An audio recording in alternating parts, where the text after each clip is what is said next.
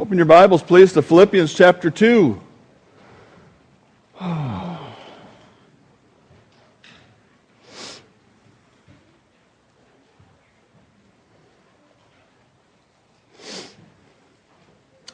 When I was a youth pastor many years ago, we decided as a youth group that we were going to create a newsletter as a way to communicate stuff that was going on in the youth group.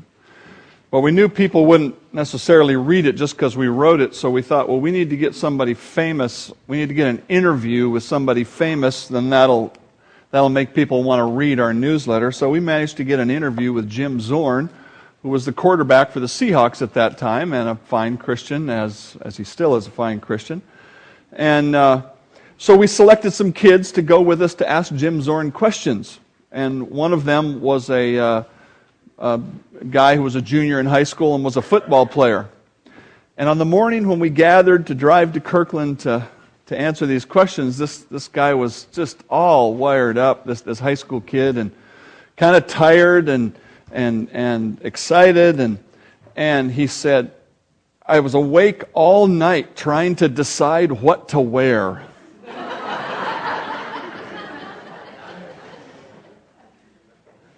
And he came in an old pair of jeans and an old shirt, whatever. But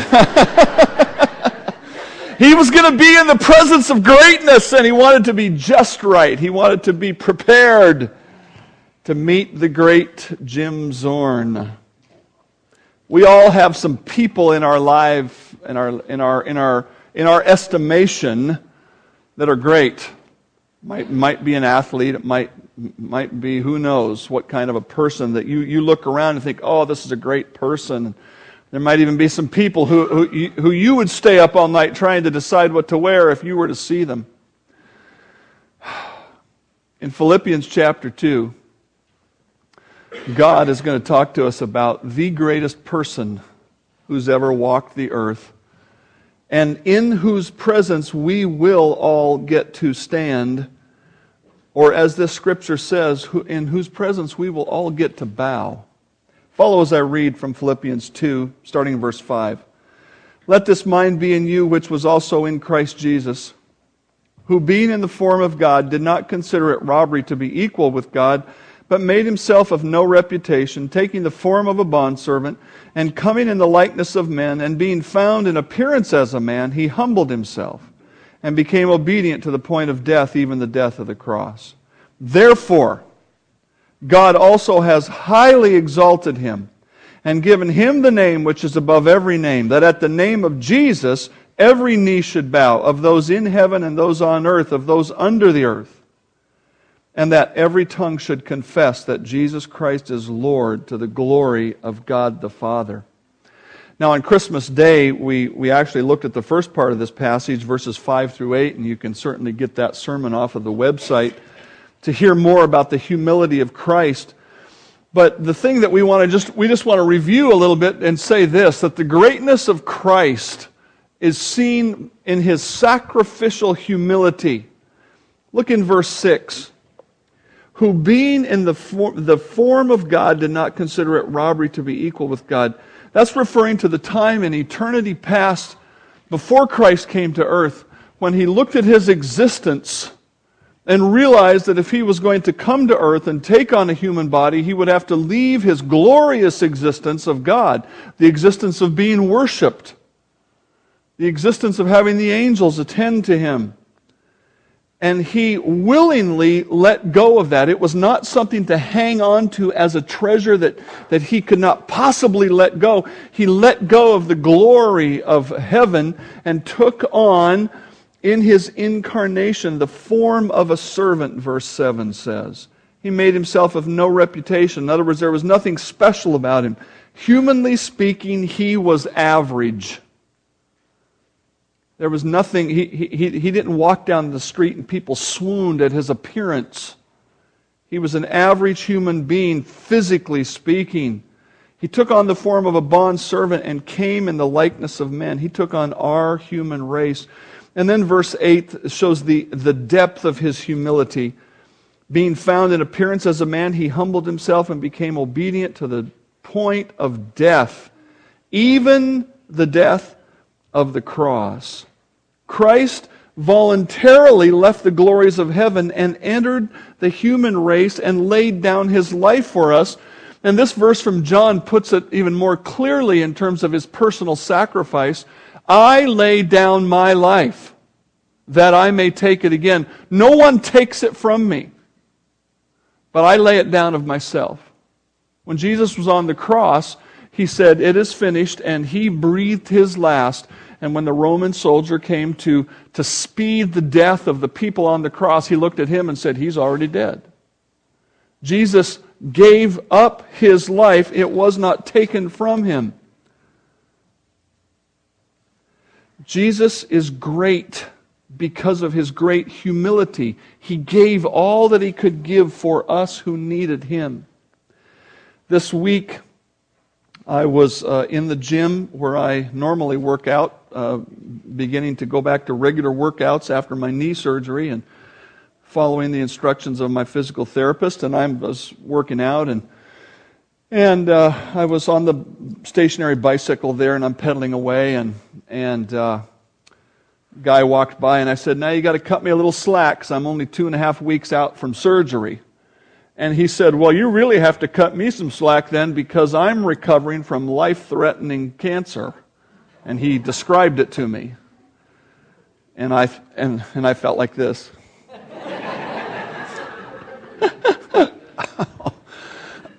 Have mercy. It's so easy to think and speak about why we deserve some special treatment. But it's hard to put our needs aside and act purely out of concern for others. If anyone deserved special treatment, it was the Son of God. I mean, perfect in His character and behavior, in His humanity, and doing all of the miracles and all of the teaching that He did. If anybody deserved special treatment, it was Him.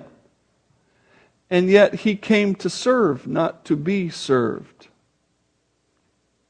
He was constantly serving others right up to and including His own death. In fact, when He's hanging on the cross in unimaginable pain, what does He say? "Father, forgive them, for they know not what they do." Who's He thinking about? He's thinking about the sinners, not thinking about Himself. He's thinking about the thief on the cross. "This day you will be with me in paradise." He's thinking about His mother, who He commends into the hands of John the Apostle and says, "Now you're going to be her son and you're going to take care of her." All He's thinking about is other people. That's what humility is. That's how God defines humility. He doesn't define it as those who walk around saying, "Oh, I'm no good and I'm terrible." No, He says humility, godly humility, is to put yourself aside and to put others in that place for their sake. That's what greatness is. Jesus Christ is great because of His humility. Now, what we learn today, starting in verse 9 through 11, is that the greatness of Christ is maximized by the recognition of the Father. Look with me at verse 9, please. "Therefore, God also has highly exalted Him." The therefore connects us back to verses 5 through 8 because of the extreme humility that Christ demonstrated. Because of that, God highly exalted Him. The word, the words there for highly exalted, it's one word, but it's a compound, and it's a superlative. He exalted Him. He really exalted Him.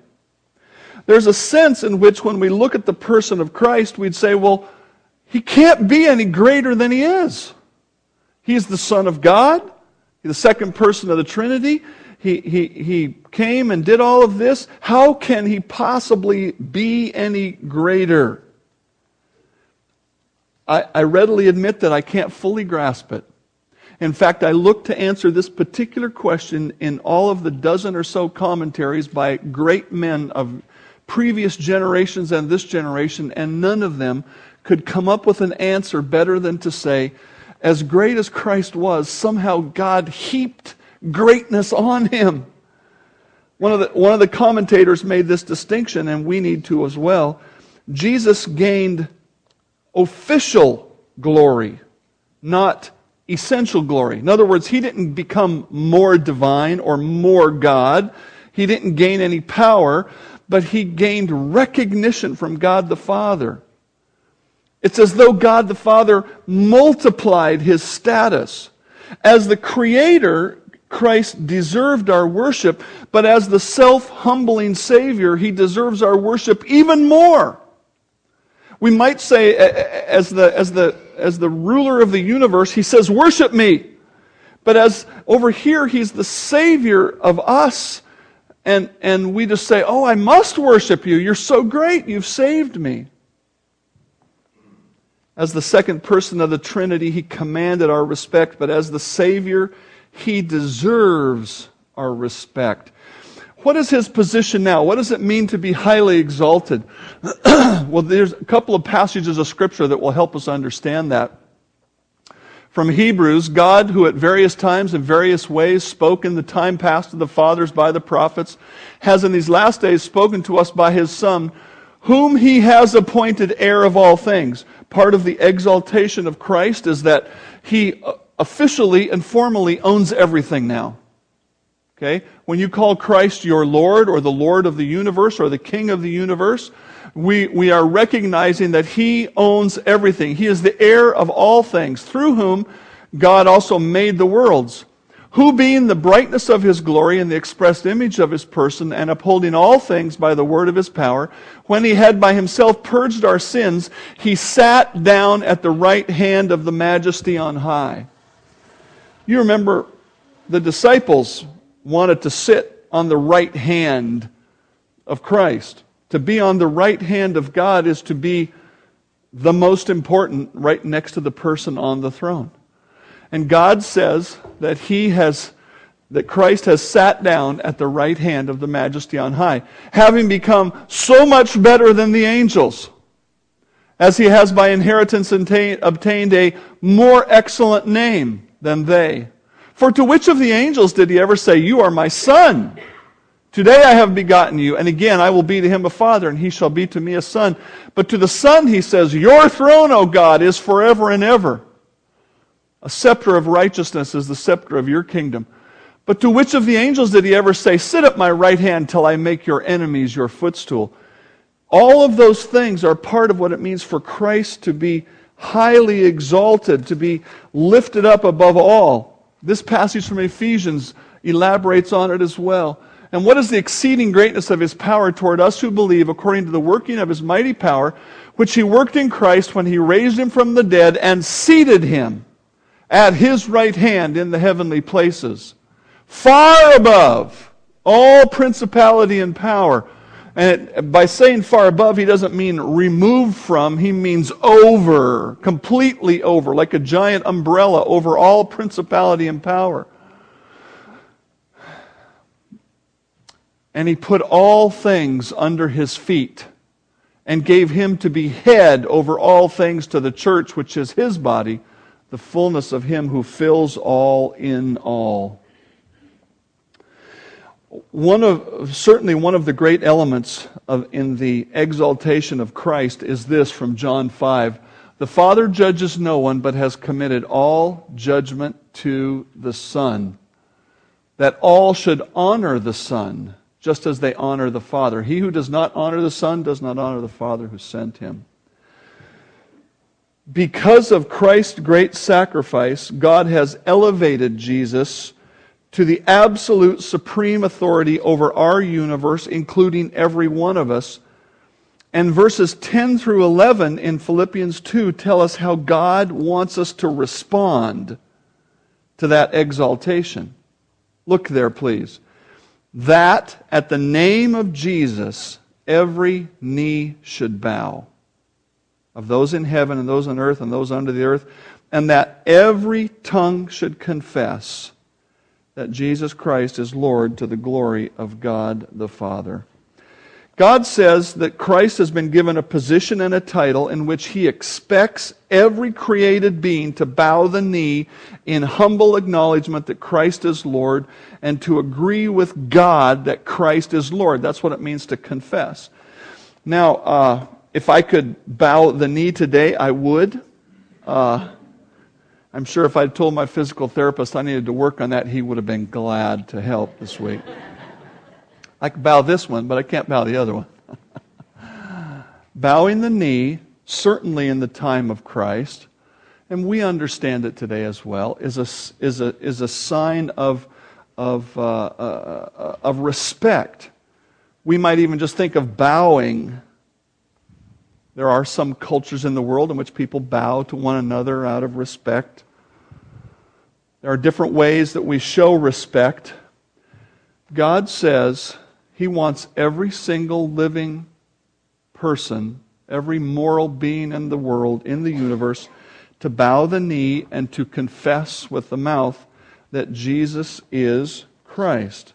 Now, there are two ways that people will acknowledge the greatness of Christ, either in obedient faith or condemnation. Obedient faith or condemnation. The greatness of Christ will be acknowledged by all of creation. And the first way is this. This is His commandment that we should believe on the name of His Son, Jesus Christ, and love one another as He gave us commandment.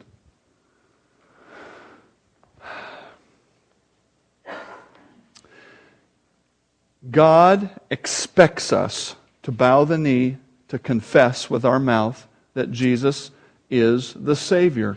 He gives us the opportunity now to do it in faith.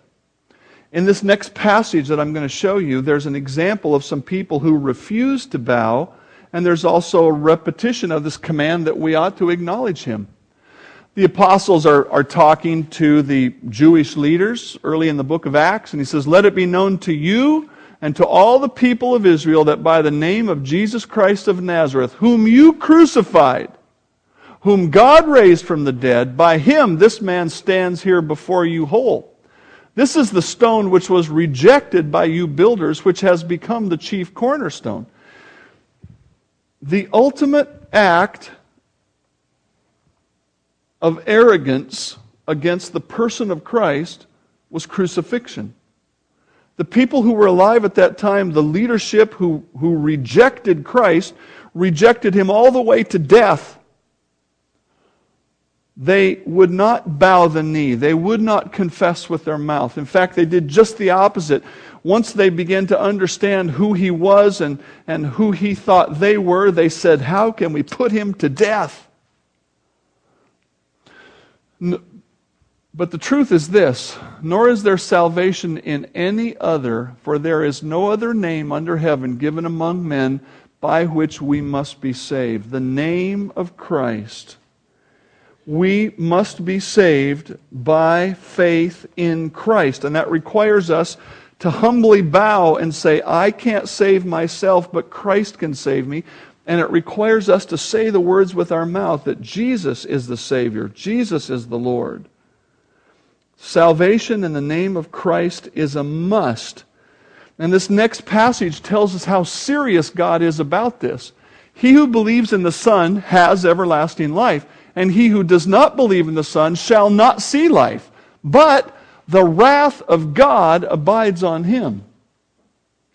This isn't a choice like pick one. This is a choice like you need to do this or there are serious ramifications. Have you bowed the knee to Christ as Savior? Have you confessed Him with your mouth? Have you confessed that He is Lord and the only Savior? Turn with me to Revelation 19. In Revelation 19 and 20 and 21, we're going to read parts of these chapters. We're going to see people bow in a forced way. Revelation 19, starting in verse 11. This is near the end, right near the end of the tribulation time period, right before the 1,000-year reign of Christ on earth. And we read this, "Now I saw heaven open, and behold, a white horse, and he who sat on him was called Faithful and True, and in righteousness he judges and makes war. His eyes were like a flame of fire, and on his head were many crowns, and he had a name written that no one knew except himself. He was clothed with a robe dipped in blood, and his name is called the Word of God. And the armies of heaven, clothed in fine linen and white and clean, followed him on white horses. Now out of his mouth goes a sharp sword, and that with it he should strike the nations. And he himself will rule them with a rod of iron. He himself treads the winepress of the fierceness and wrath of Almighty God. And he has on his robe and on his thigh a name written, King of Kings and Lord of Lords. Then I saw an angel standing in the sun, and he cried with a loud voice, saying to the birds that fly in the midst of heaven, Come and gather together for the supper of the great God, that you may eat the flesh of kings and the flesh of captains and the flesh of mighty men, the flesh of horses and those who sit on them, and the flesh of all people, free and slave, both small and great. And I saw the beast, the kings of the earth and their armies gathered together to make war against him who sat on the horse and against his army. Then the beast was captured, and with him the false prophet who worked signs in his presence, by which he deceived those who received the mark and the beast and those who worshipped his image. These two were cast alive into the lake of fire burning with brimstone, and the rest were killed with the sword which proceeded from the mouth of him who sat on the horse, and all the birds were filled with their flesh. At the end of the tribulation, God says there's going to be a great rebellion. All of the unbelievers that are left in the tribulation time, led by Satan and led by the false prophet and the Antichrist, they're going to come up against him, and the battle's going to last about that long. But you understand, here is thousands, millions of people who have refused to bow the knee, who have bowed the knee instead to the great Antichrist of the tribulation time, taken his mark in their forehead or their hand or their forehead. They have bowed to him, but they will not bow to Christ, and Christ comes and he will judge them. Chapter 20, Then I saw an angel coming down from heaven, having the key to the bottomless pit and the great chain in his hand, and he laid hold of the dragon, that serpent of old, who is the devil, Satan, and bound him for 1,000 years, and cast him into the bottomless pit, and shut him up, and set a seal on him, so that he should deceive the nations no more, until the 1,000 years were finished. But after these things, he must be released for a little while. Drop down to verse 7. Now when the 1,000 years have expired, Satan will be released from his prison. And when we ask the question why, the only answer can be because God wants to prove one more time who is mighty and who is not. And he will go out, verse 8, to deceive the nations. These are the people who will be born and who will live during that 1,000 years on earth. There will be human beings born, and some of them will become believers and some of them will not. They will all bow the knee in an external subservience to Christ because they have to, but in their hearts they are not bowing to him. They are not confessing him as Lord. And so he will go out to deceive the nations, Gog and Magog, and he will gather them together to battle, whose number is as the sand of the sea. And they went up on the breadth of the earth and surrounded the camp of the saints and the beloved city. And fire came down from God out of heaven and devoured them. The devil who deceived them was cast into the lake of fire and brimstone, where the beast and the false prophet are, and they will be tormented day and night forever. And then I saw a great white throne, and him who sat on it, from whose face the earth and heaven fled away, and there was no place found for them. And I saw the dead, small and great, standing before God, and books were opened, and another book was opened, which is the book of life. And the dead were judged according to their works. These are not believers. These are unbelievers who have died, and now they've been resurrected for judgment. Judged according to their works by the things which were written in the books. The sea gave up the dead who were in it, and death and Hades delivered up the dead who were in them. And they were judged, each one according to his works. Then death and Hades were cast into the lake of fire. This is the second death. And anyone found not written in the book of life was cast into the lake of fire.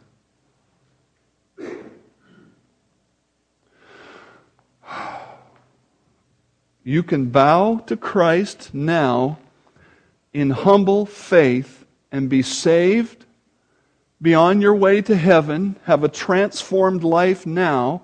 You can confess Jesus Christ as Savior and Lord and know the wonder of being a born-again child of God. Or you can walk on stubbornly saying, I don't need that. And there are several possible futures, all culminating in the same place. And what do I mean by several possible futures? Well, one of those futures is that you might live right into the tribulation time. And I would imagine that when that starts to happen, you'll have second thoughts about what you decided about bowing the knee to Christ. I hope you do. And if you make it all the way to the end and you follow the devil and his rebellion, you will be killed and then resurrected for judgment and then sent to hell. But make no mistake, there will be a point at which everyone has to say, Jesus is Lord. Some will say it gritting their teeth, with hatred, with anger. Those of us who are with Him in His armies coming from heaven, we will be saying, Jesus is Lord. As we should be saying now. Every knee will bow, and every tongue will confess. Do you want to do it in faith or condemnation? One commentator put it this way: Paul does not imply this as universal salvation, but he means every personal being will ultimately confess Christ's lordship, either with joyful faith or with resentment and despair. Listen to this prophetic psalm. I will declare the decree. The Lord has said to me, you are my son. Today I have begotten you. This is God the Father talking about God the Son. Ask of me, I will give you the nations for your inheritance and the ends of the earth for your possession. You shall break them with a rod of iron. You shall dash them to pieces like a potter's vessel. Now therefore be wise, O kings. Be instructed, you judges of the earth. Serve the Lord with fear and rejoice with trembling. Kiss the Son, lest He be angry and you perish in the way, when His wrath is kindled but a little. Blessed are all those who put their trust in Him. I would ask you today, have you kissed the Son? Have you put your faith in Christ?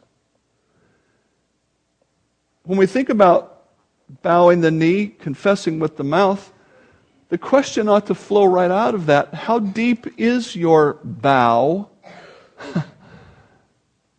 How complete is your confession? A lot of people want to believe in Christ for salvation, but maybe they don't really want to follow Him as Lord. God says you need to bow. You need to confess. Well, the greatness of Christ will be acknowledged by all of creation. And the last thing that we need to understand here about the greatness of Christ today is it is an example to us believers. It is an example to us. Turn with me to 1 Peter chapter 5, please. 1 Peter chapter 5.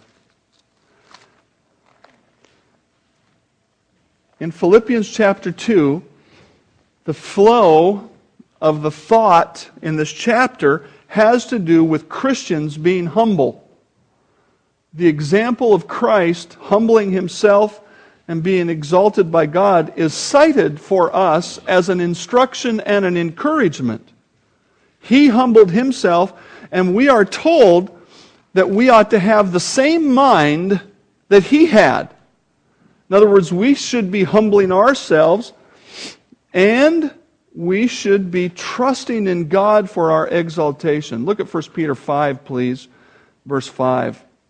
Likewise, you younger people, submit yourselves to your elders. Yes, and all of you be submissive to one another and be clothed with humility. For God resists the proud, but gives grace to the humble. Therefore, humble yourselves under the mighty hand of God, that He may exalt you in due time. Jesus Christ modeled this principle for us. He humbled Himself before God. Jesus, in all things, was an example of humility to us. You remember the Garden of Gethsemane, that famous episode where he's pouring out His heart, and part of what He's pouring out to God is, oh God, is it possible for this cup to pass by me so that I don't have to experience the terrible things ahead? He knew how terrible it was going to be, and he did not want to go through that, and yet what was the final word? Yet not my will, but your will be done. That's humility. That's humbling yourself under the mighty hand of God. You remember the cross? Father, forgive them. He's not standing there or hanging there saying, I don't deserve this. I'm being unjustly treated. He's not talking that way. He has humbled Himself under the hand of God. God said, this is the only way humanity can be saved. And He said, I will do it. This is a summary of Jesus' perspective from Hebrews 10. Behold, I have come, in the volume of the book it is written of me, to do your will, O God.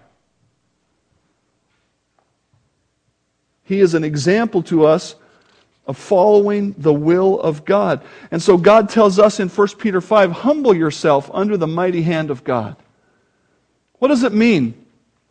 What does it mean to humble yourself under the mighty hand of God? Well, I'm going to offer a few applications of this and suggestions based in the Scripture, but I would encourage you to keep this theme in your mind perhaps this week as you read your Bible, as you pray, as you go about your life, saying, God, am I living under your hand? Have I humbled myself under your hand? Here's an example. Living under the hand of God means your actions are always chosen based on God's Word, not your own wisdom, even if it means the loss of recognition, power, or control. See, we're willing to follow God, but not so much if it means we're going to have to appear to be less. We want to be something. And when God calls us to act in certain ways that mean I need to pull back on myself, I need to let somebody else go ahead, I need to give somebody else the honor or whatever. When God calls us to do that, then there's a struggle. Am I willing to give up recognition, give up power, give up control in order to obey God's Word? What does it mean to humble yourself? It means you obey God's Word even when that means staying under a trial. You know the hard part about being under a trial? It's being under a trial.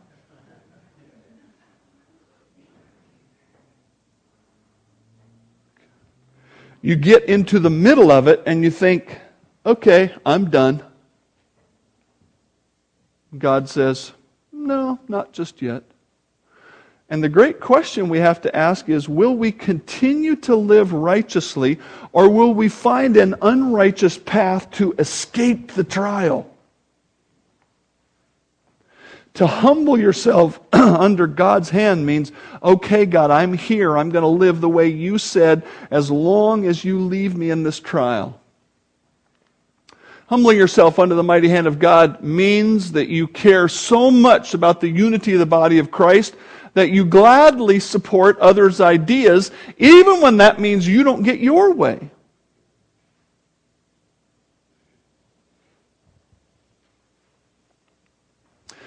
Humbling yourself under the mighty hand of God means that you apologize for whatever wrong you did in a particular situation, even though others also did wrong,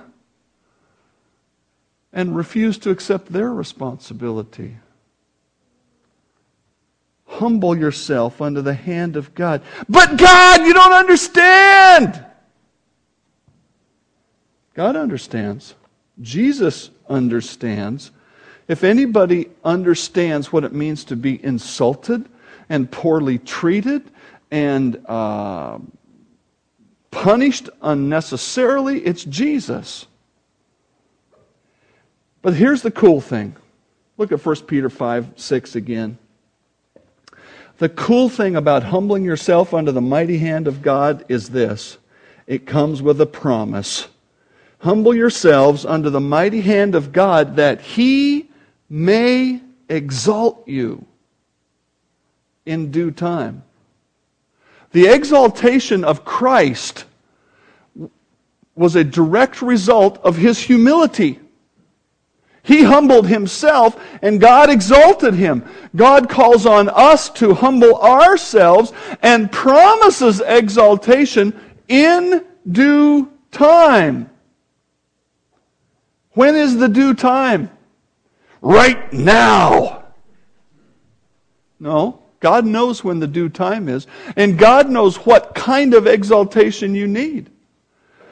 We get encouragement in many ways, some as simple as a thank you card or a gift or some acknowledgement for something we did. Maybe we get exalted because somebody comes along and asks our opinion about something, and we think, wow, they asked my opinion. Sometimes a parent can be exalted by God by having children who imitate them. I remember when our daughter Molly went out to babysit, got a job, kind of a long-term babysitting thing, and it seemed, maybe it was a short one, I don't know, but she came back telling us about the kids and how they acted and what she told them. And I thought, she's acting just like us. I didn't bother to tell her that right at that moment. I can guarantee you, she never came around and patted me on the back for the way I disciplined her. But she imitated it. That's an exaltation. I'll take that. Sometimes you get a promotion at work. Sometimes you get an apology from a person you had a conflict with. There can be all kinds of ways that God can exalt us. But even if it never comes here, it will come at the Bema Seat judgment when He looks at our whole life and He says, good job, good job, good job. You know, the other alternative, according to 1 Corinthians 3, is that when you come to that Bema Seat judgment, you get into heaven, it says, so as by fire, with no reward. Would it be better to humble yourself now and get the reward of God then? Or would it be better to be arrogant now and to get no reward then? We will never reach the height of recognition which Christ reached, but we will be recognized by God for every humble action we do. You know, our personal struggle with humility is absolutely intertwined with the person of Christ. How in the world can we be concerned with our own greatness when we stand next to Him? Here's me and Jesus walking down the street, and I'm like the disciples. Remember when they were walking down the road? They were walking down the road, arguing among themselves who was going to be the greatest in the kingdom of God. That's how we are. We're walking down the street with Jesus going, look at me, look at me. When we should be saying, look at Him. Look how great He is. Who do you want to be seen today? Jesus or you? May God help us be more like John the Baptist, who said, He must increase, but I must decrease. Heavenly Father, I want You to increase. Jesus, I want You to increase. I want You to be seen in Your greatness today. We are reminded of the greatness of Your mercy and grace as we read those terrible passages from Revelation. We thank You for Your mercy and grace to us and Your greatness in that. May we aspire to be humble. And may we wait patiently for your exaltation whenever you choose to give it to us. I pray in Christ's name, amen.